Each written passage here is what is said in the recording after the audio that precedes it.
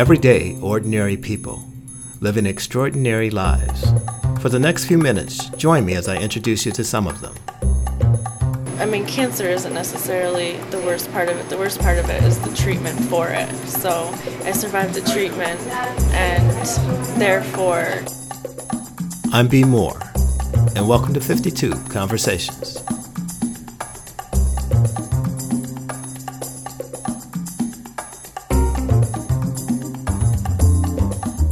Cancer. It's a word that outside of one's zodiac sign, no one wants to have associated with them. But what happens when you're told that you have this disease? Listen in as we share one young woman's story. My name is Heather Bucalos, and I am a student in the Entrepreneurial Assistance Program for developing my business in a home nursing program, and I'm also a Hodgkin's lymphoma cancer survivor. Thank you, Heather, for joining me today. And I want to start out by talking about your journey in terms of the illness and how you were diagnosed, and if you could kind of tell that story, but also as a relatively young woman, you've been diagnosed, and talk about that experience.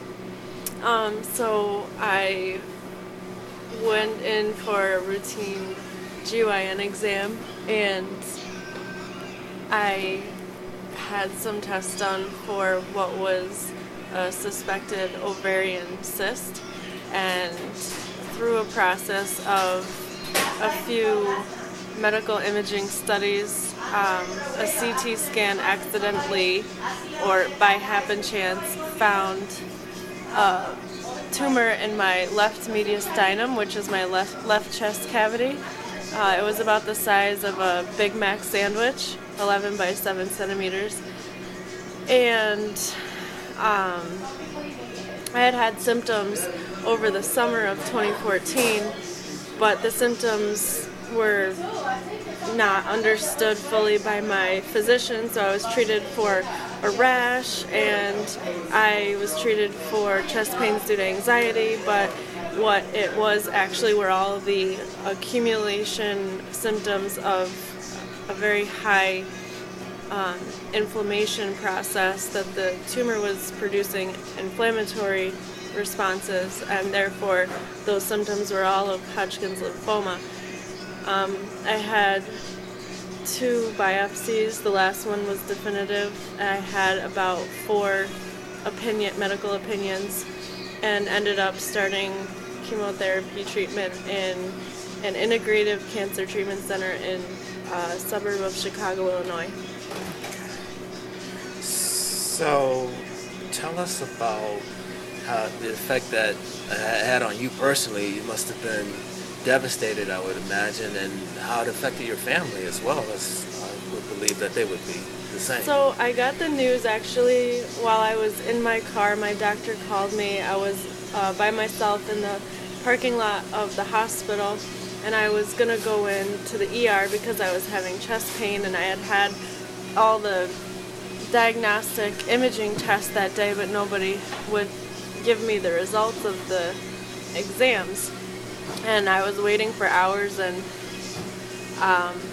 so I decided to take matters into my own hand, and I was going to go to the emergency room and have them tell me the result of all the reports, because I was tired of waiting, and I knew that they would have to tell me the results. As a nurse, I knew that they would have to tell me the results when I went in. So I had just parked, and I received a phone call from my gynecologist, who was the doctor's group who had been doing all of the exams up to that point. And he asked me why I was at the ER, and I told him I think there's something wrong with my heart because I'm still having chest pain and I don't know what's going on. And he said, well, you don't need to go to a cardiologist, you need to go to an oncologist because we think that you have lymphoma. And the moment that he said that, my brain shut down, and I couldn't really comprehend the rest of the words that he was saying, because I think I went into a form of mental shock. And he asked me, well, you're a nurse, right? So I felt like he felt that I could handle that news, but at that moment I was not a nurse anymore. I was now a patient, and I had to do the best that I could to recall any information about lymphoma that I had gotten in nursing school, which I don't really remember that group of that diagnosis very well. So I was scrambling around for some paper in my car to write everything down on because he was talking so quickly. I found this bright neon notepad that I had thrown in my car, and I had had this from elementary school probably. And I remember trying to write everything down that he was saying, but at the same time I was asking questions probably every other word, like, okay, I know lymphoma means cancer, but what exactly does that mean? And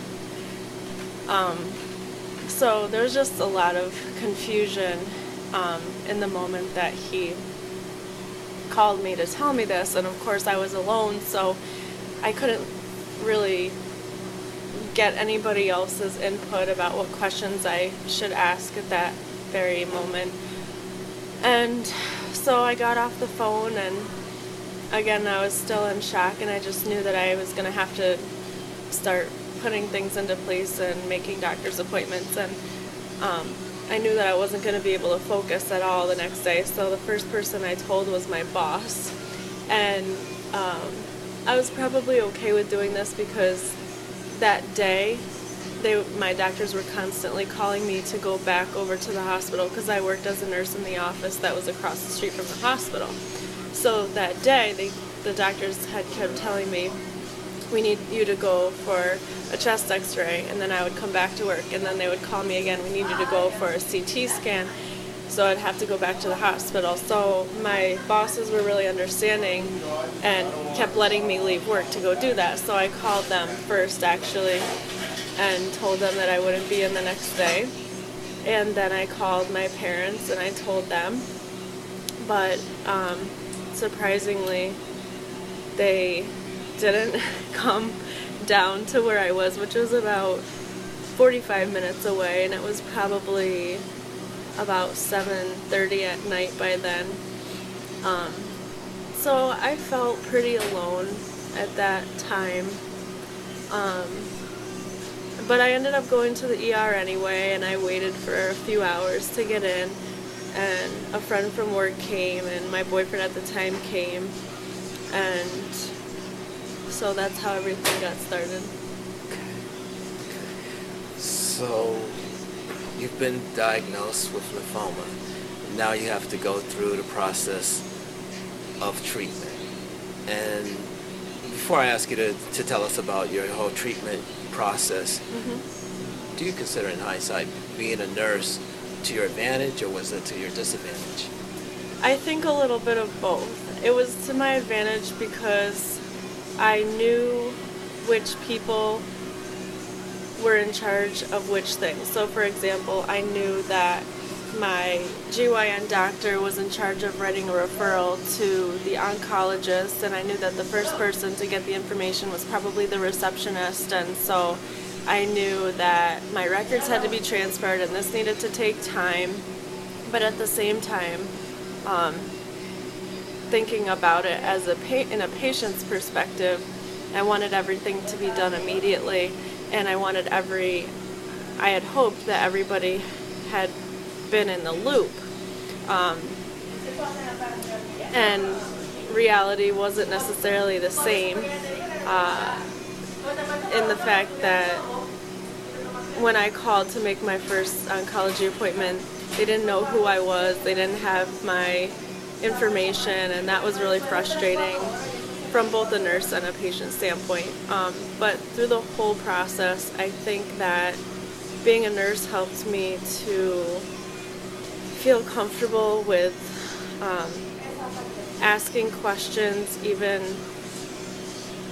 if it meant putting myself in a vulnerable position because the providers didn't want to answer the questions, or they didn't feel comfortable, or they didn't want to order certain tests that I was pushing them to order. So in one sense it was good because I knew that I had to advocate for myself, and I was kind of in the beginning, I kind of acted like the nurse for myself. I could kind of separate two entities of myself, and that's how I kind of compartmentalized my feelings about being sick. I didn't think like, oh, woe is me.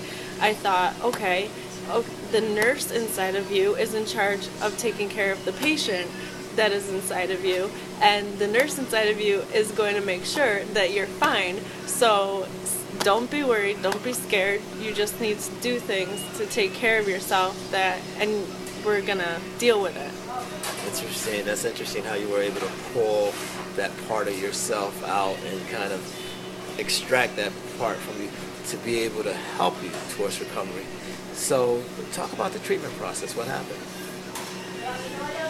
The treatment process actually didn't start right away. So there was about, so I found out that I had this tumor in the beginning of October, and I didn't actually start treatment until the beginning of December. And the reason for that is that my first biopsy, they weren't able to extract the best part of the tumor, so I had to wait longer. I had to get a referral to another surgeon. That surgeon was out of the country. Then we decided to go to upstate in Syracuse. They did a biopsy. Their biopsy was inconclusive. They started telling me, well, it could be something totally different. Maybe it's not cancer.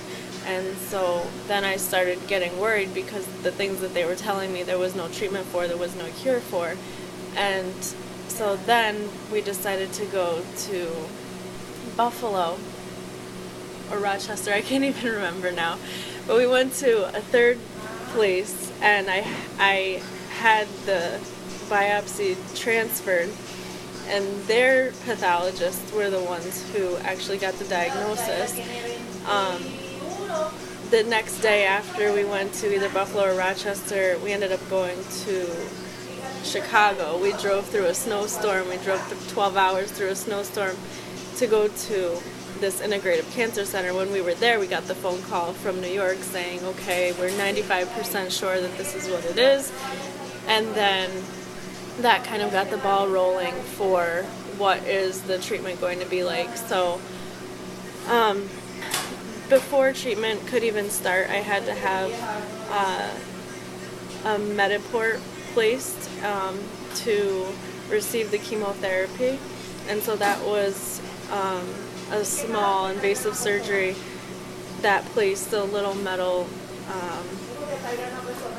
device in my chest, and there was a tube that connected it to one of my large blood vessels in my neck so that the chemotherapy wouldn't destroy my small veins. So that was the first procedure of treatment. That same day, I started the treatment process with a high dose of vitamin C IV infusion, and I also had an infusion of iron because my iron was too low. I remember the first day of treatment, I was so weak that I couldn't even take the stairs because the tumor was taking up so much of my nutrients and energy, and I was really, really tired all the time, and I would get out of breath even taking the stairs.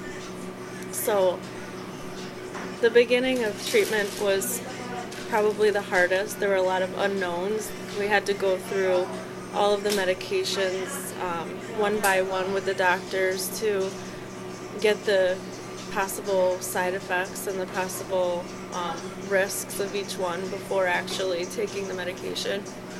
I had to take oral medication to prevent possible reaction. I did an iron infusion the day before, I can't remember, but so that was the start of treatment. So it's not as easy as just going in for chemo one day. It's a lot of preparatory work and understanding what's going to happen. The good thing is that where I went, it was an integrative center. They had a lot of nutritionists to help. They had a massage therapist. They had a social worker. They had Reiki. So there were a lot of people that really tried to understand mentally where I was coming from as well, and not just physically. Let me ask you this, because you're on the other side of that treatment. You are actually in remission now, right? Mm-hmm. So I had 6 months of 4 different kinds of chemotherapy, and I had my last dose May of 2015. So now, one of the things that I know in a previous conversation that we had was that you mentioned that your availability of resources while you were going through this treatment were numerous, and you just mentioned a few of those things that you had access to. And now that the treatment is over, now you find yourself kind of in a dilemma of trying to find access to other services that you may need now post-treatment. Mm-hmm. Can you talk about that a little? Yeah. So when I was done with chemo, I started going back to my regular primary care doctor. Actually, before I was done, I started going back to my regular primary care doctor, who wasn't even aware of anything that was going on because there was an issue with communication in his office. So that was the first kind of frustration that I felt as a patient in kind of being dropped out of the system, so to speak. Then he was really far away from where I actually lived. So then I transferred my care to a primary care provider who was closer, but he ended up admitting to me one day that he didn't really know what to look for in someone who was in remission. He didn't know what signs to look for relapse. And so that was frustrating in the fact that if I had any symptoms or abnormal symptoms, even if I told my oncologist during my every 3-month visits at Upstate, she would tell me, well, talk to your primary care doctor about it and see what they say. When I would do that, the primary care doctor would say, well, I don't really know what I'm looking for. And so that was another frustration. And I was really out of shape from the effects of the chemo on my muscles. And I had taken things into my own hands, and I was working at orthopedic and sports medicine clinic, and I decided that I was going to start exercising again and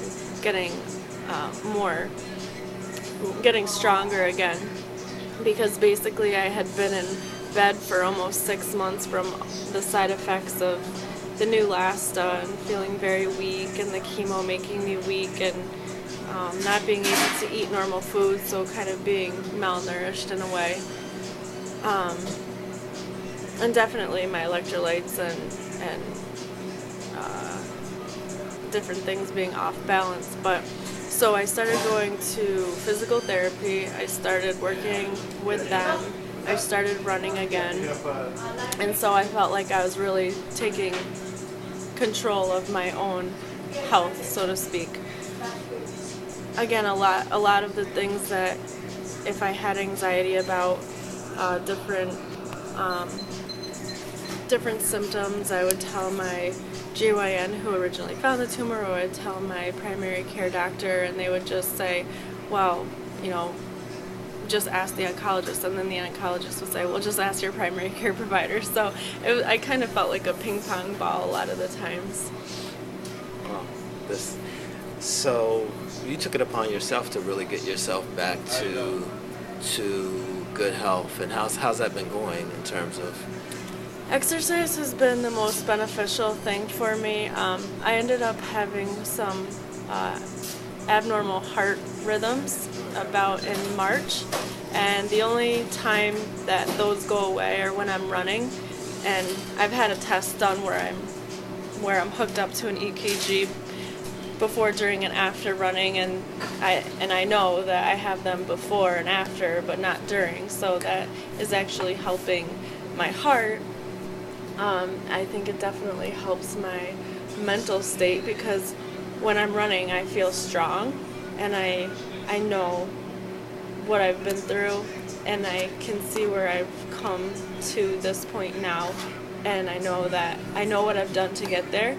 so I can see, okay, well, you put in the effort, then you're going to get a result. And you put in more effort, you're going to get a greater result. You change what you put in, you're going to get a different outcome.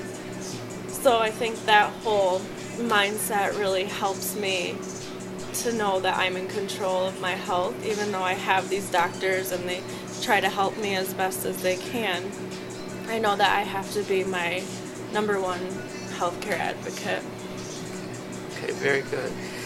Let me ask you this. How was this whole experience, and kind of springboarding off of what you just said, I could say, how else has this experience changed your outlook, your perspective on life? It's interesting in that you ask that, because before I was diagnosed, I was actually on antidepressant and anti-anxiety medication, and through the process of being treated and having a lot of social support during the time that I was physically sick helped me to know that I had a bigger support system emotionally and financially in people that I couldn't necessarily see directly around me.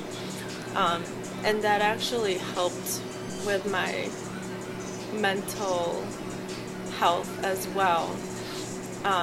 And having something, taking the time out of the everyday routine of life and really being able to focus on myself and taking care of myself for 6 months, and knowing that my job was to take care of myself and do things for myself, that kind of empowered me. And it was almost like I knew exactly what I had to do. There was a time frame, and there was a light at the end of the tunnel, and that once all of these things were done and once this 6 months was over, I was going to be better. And so I actually weaned off all of my antidepressants and anti-anxiety medication by the time, I would say a few months after the end of my treatment.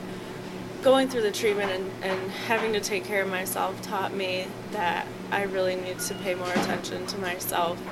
And I think that's what was kind of causing the issues beforehand, is that I wasn't doing that. So it was actually really beneficial in that aspect. But as far as how it makes me look at the world, so that's how it makes me look at myself different. How it makes me look at the world differently is I have more compassion and less compassion sometimes. So I have a better understanding of what cancer patients go through. Not all cancer treatment or diagnoses are the same. So of course some are different. Some have surgery, some don't. Some have longer chemo, some have radiation, some just, it's different. Some is more painful, some is less invasive. So, but I can definitely understand the fear and the anxiety that people go through. But at the same time, I've really been able to kind of have a perspective of problems now. So whereas I used to think that something was a huge problem, like a 10 on a scale of 0 to 10, where 0 is not a big deal and 10's I think it's the worst thing ever. Some of those, some of the things on that spectrum have changed now based on the way that I look at things. And so if I'm not dying, if it's not killing me, then, and I can get through it, then it's not that bad. For your family, how has this affected them? Maybe even your relationship with them. Has it had any effect? Yeah. So in the beginning, I think that at least my immediate family, my two parents who were really involved in my treatment, I don't think they realized how much we were all going to have to work together on this. And for most of the past 10 years, I've lived out of state, and we've all kind of dealt with our issues separately, kind of. But now we had to work together, they had to help me with financial issues. They had to help me navigate the insurance part of it. My dad actually helped me to find, well, he knew about the Integrative Cancer Treatment Center in Chicago, and so he was the one that really wanted me to go there. And he wanted me to go there based on what he knew about it. So I think the whole experience really brought us together, brought us closer together in the end, because it was something that we all had to work on together. My mom, she probably felt like she was taking care of a child again in a way, because I was in pain a lot of the time, and one time I was in so much pain that she crawled into bed with me and kind of just laid with me while I was moaning and rocking back and forth. But it definitely takes you to a place of compassion with your family if you weren't as close before. There are certain things that you have to do. It makes you have to work together to get to a point. If you're working on something together, whether it be a financial issue or a medication issue, or if I'm just sick and someone needs to stay with me. And so I think our communication is better because we had to communicate more often and about very sensitive issues. So it sounds like you all, as a family, found a common goal. The common goal being your health, your healing, and fortunately found common ground in that and was able to work together as a unit, as a family, towards that goal. Interestingly, my mom was diagnosed with Lyme's disease right after I was diagnosed with lymphoma, and so she was dealing with that on top of another chronic illness, which made the treatment of the Lyme's disease all that much more complicated. So we're actually dealing with two health issues at the same time.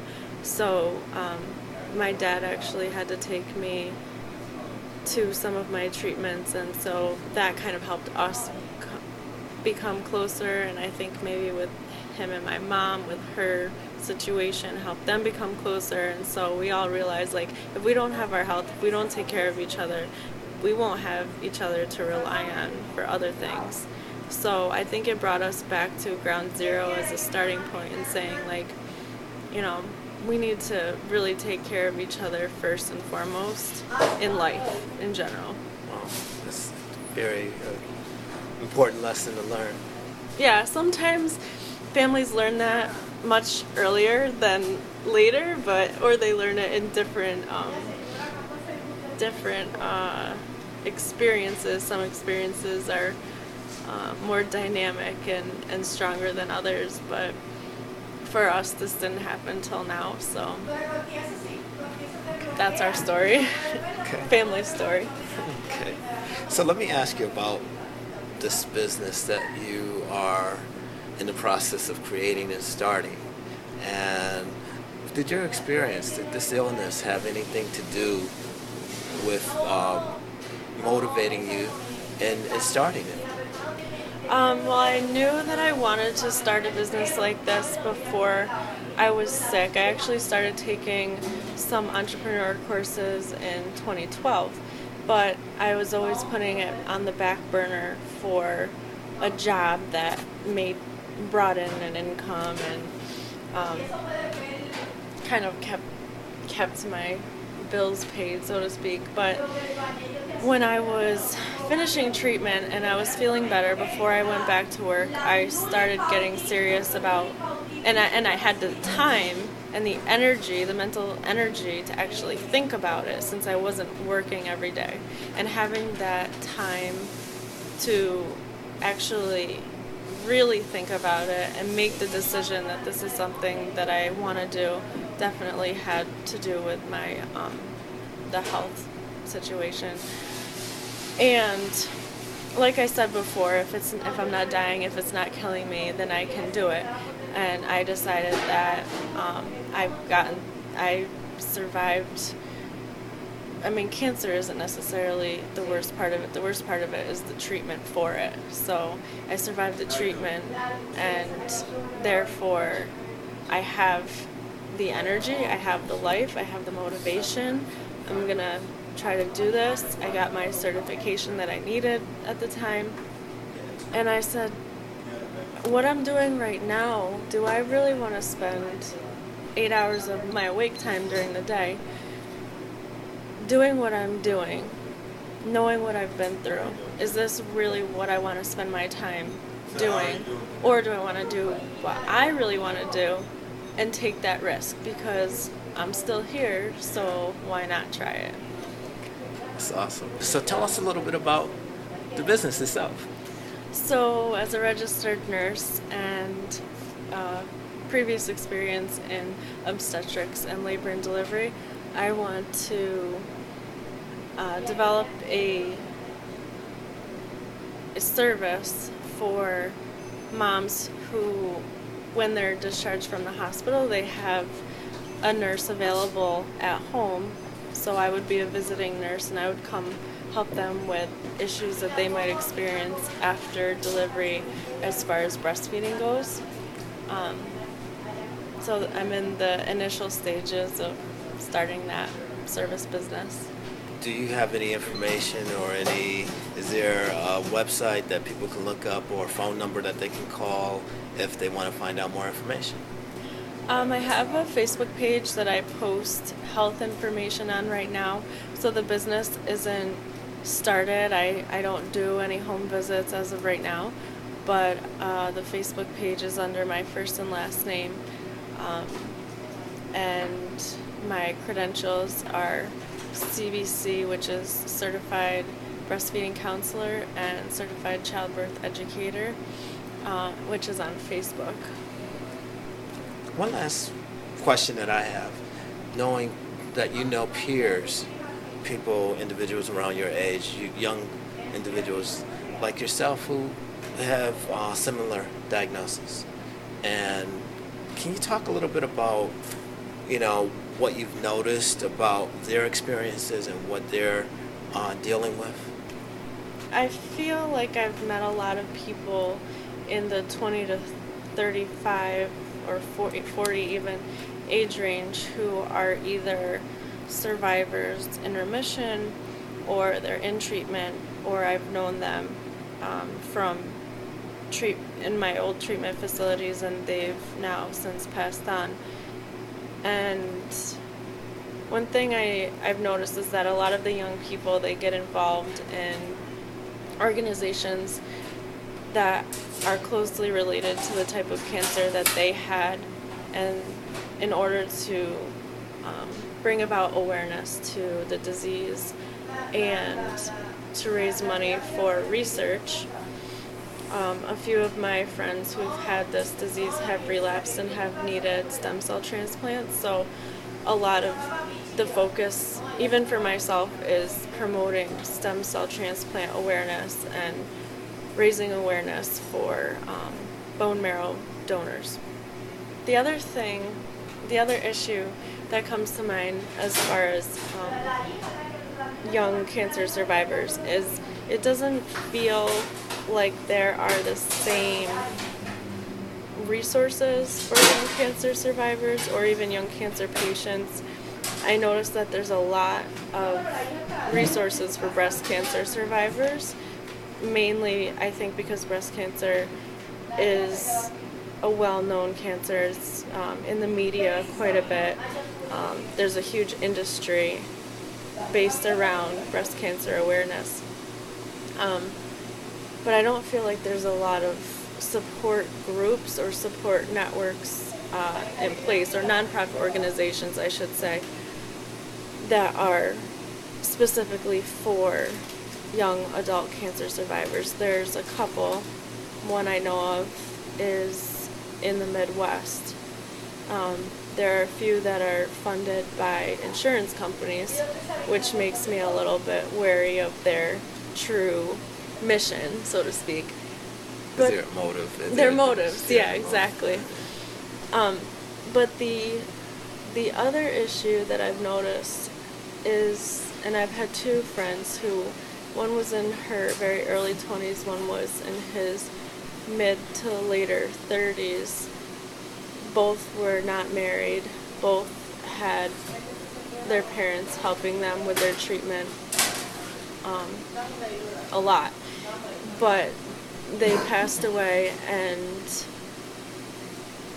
maybe it was just my perception, but their lives, in my opinion, were not able to be celebrated as if they could have been in a different situation. So because they passed away from either their treatment or from the disease itself, it seemed like the celebration of their life, of being here, wasn't fully done. I don't know the right word. Their life definitely had meaning, but the celebration of their life and the getting together of people to do that or to remember them seemed cut short because they were dealing with the disease process, and it was so sudden.